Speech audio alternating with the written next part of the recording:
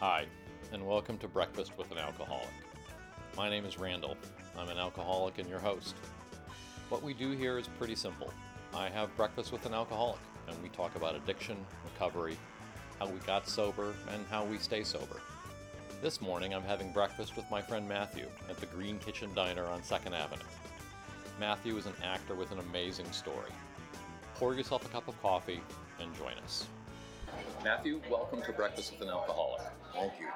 Nice to be here. Great to have you. Maybe you can tell us a little bit about yourself. I was born in the Bronx to Jewish hippie cowboys that were also heroin addicts. Perfect. Yeah. But I actually grew up riding horses in the Bronx. Many people don't know that. There were stables up near Orchard Beach in the 70s. I did not know that. So, I grew up, and the whole stable was full of, junkies and alcoholics. And it was, gangsters from the South Bronx, to just, it was the most, random mix of eclectic people. Right. I mean... You were around it pretty much your whole life, then. Yeah. I was actually born addicted. Wow.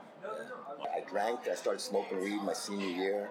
Really traumatic event with a breakup with a girl. Just kind of set me into a different zone. Depression hit me. I went from a really grounded kid that was on a path for even though I had such a fucked up childhood, to this depression because of this breakup that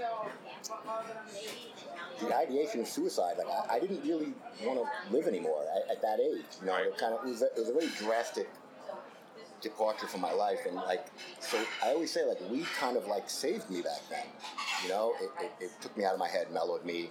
Yeah. So I would say I became a connoisseur of daily weed smoking.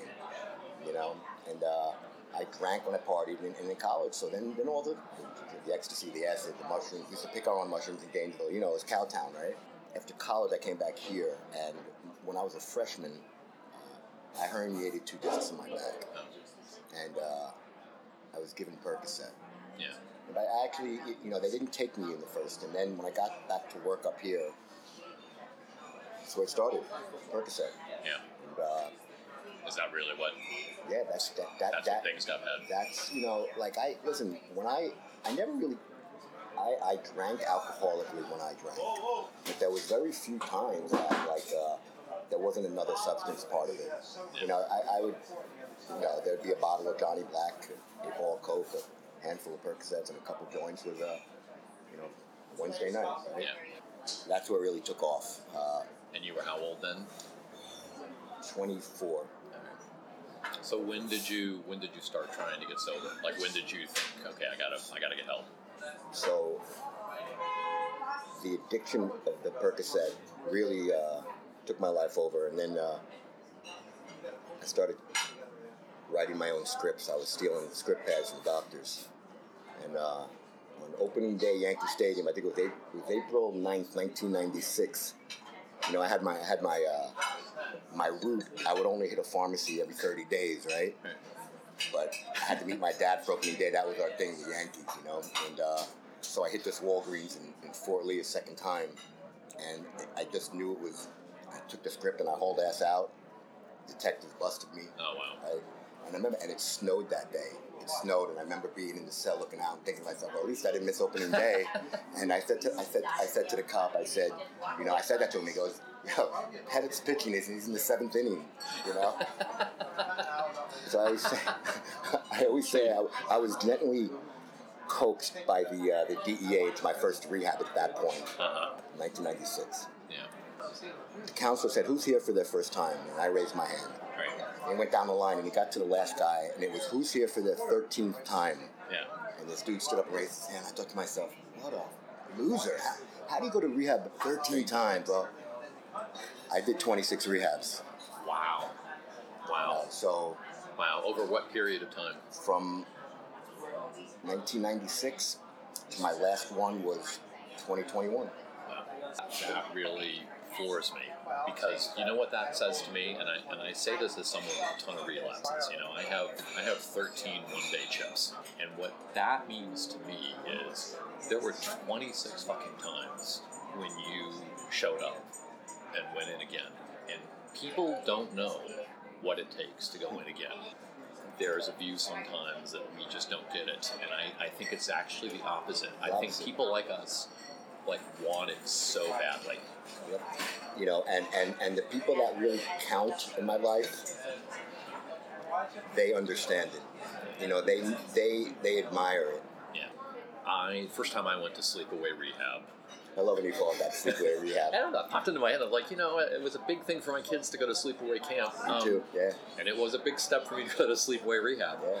I remember talking to someone, afterwards and being told that, on average, people go to 6 or 7 different rehabs before they get it. And I think part of the problem is there's not really a lot of understanding about the numbers. Because it just, that whole idea that I just can't get this, there's something wrong with me, I'm just never going to be able to do this, I'm not honest enough, whatever the thing was. Cool. I always say AA is probably one of the greatest inventions created or whatever, but if there any negative could be said is to come back and say you have one day in the rooms is devastating for people, and people will not come back because they don't want to say it. Yeah. I was trying to get sober for a long time in D.C., and so at a lot of D.C. meetings there would actually be a halftime where they would give out chips. Now, for the most important person in the room, anyone with one day or simply a desire for a new way of life, and that's when I'd have to get up and, walk across there, and oh my God, it was the shittiest, most awful feeling in the world. I can't tell you how much I identify with that. In my 24th rehab, in my first day, the counselor, they always say, it's more difficult for people that are intelligent, it's the biggest enemy, right? Right. He looked at me and he said, your mind doesn't give a fuck about you. It doesn't care if you live or die. Yeah. And I didn't really absorb it. And that night I was on the hamster wheel. I couldn't sleep, and it hit me. I can't trust the one thing that I've depended upon to exist my whole life. Right. And it was a real revelation for me. I used to joke that my brain wants to kill me. That's it. That's exactly it. It'll lie to you all the time. You learn that the story in your head is a story in your head, and you're writing it. And why not write it in a better way? Change the story. 26 rehabs. I mean, that's a lot of times that it didn't work. What's different this time? I took a class that changed my life. Yeah. The class forced me to take risks and get out of my comfort zone. And hopefully not the alcoholic kind of risks. No. It opened up something I didn't know about myself, and it gave me a purpose. And what I realized looking back, I never really had a purpose. It was just going through motions. I think the way you use the word purpose actually says quite a bit.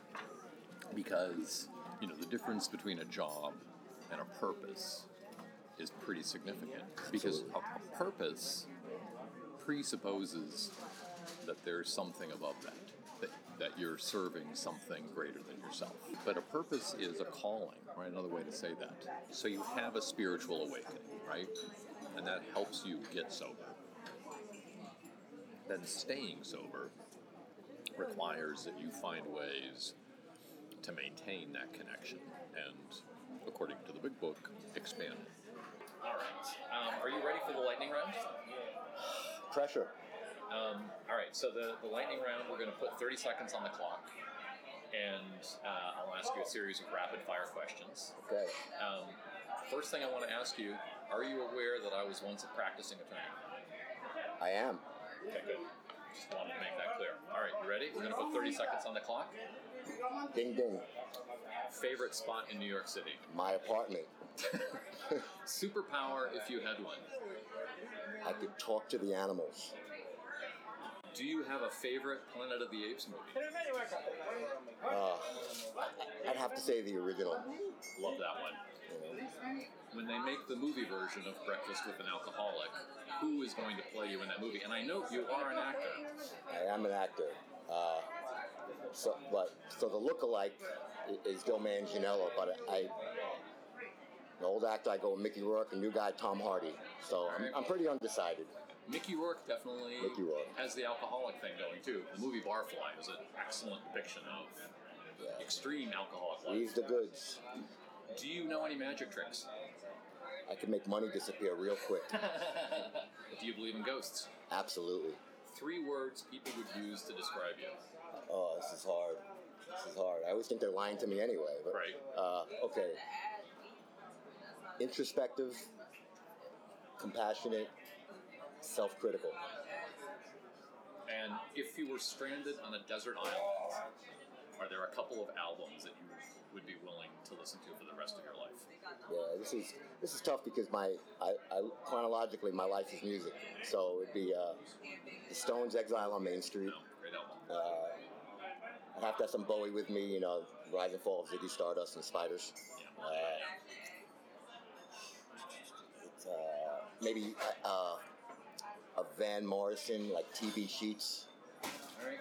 I'm not a big Van Morrison person, but you be you. Yeah, that's good. That's cool. Cool. There's a certain feel. Yeah, I get that. I have to have some Marley with me, probably Rastaman Vibration. Okay. I'm just and there's something special about my life is going to Grateful Dead show, so I'd have to have a particular, but it would be a live album. Or Zeppelin. Listen, it's a hard one. Yeah. It's a hard one when you're as old as we are. Right. No, but here's the thing. I can only ask someone like you that question because if I ask younger people, they're like, an album? What? Yeah. I'm not familiar with this. Well, I have concept. my iPod. Like, superpowers are things like invisibility, starting fires with your finger. Like, that's what I would like to be able to do. To point at something and have it catch on fire. Let it burn, huh? I mean, only if I had a good reason. I would be certain to only use my powers. Devious man, you. All right, this has been great. Matthew, it's been great having breakfast with you. It's a pleasure. All right, we'll see you soon.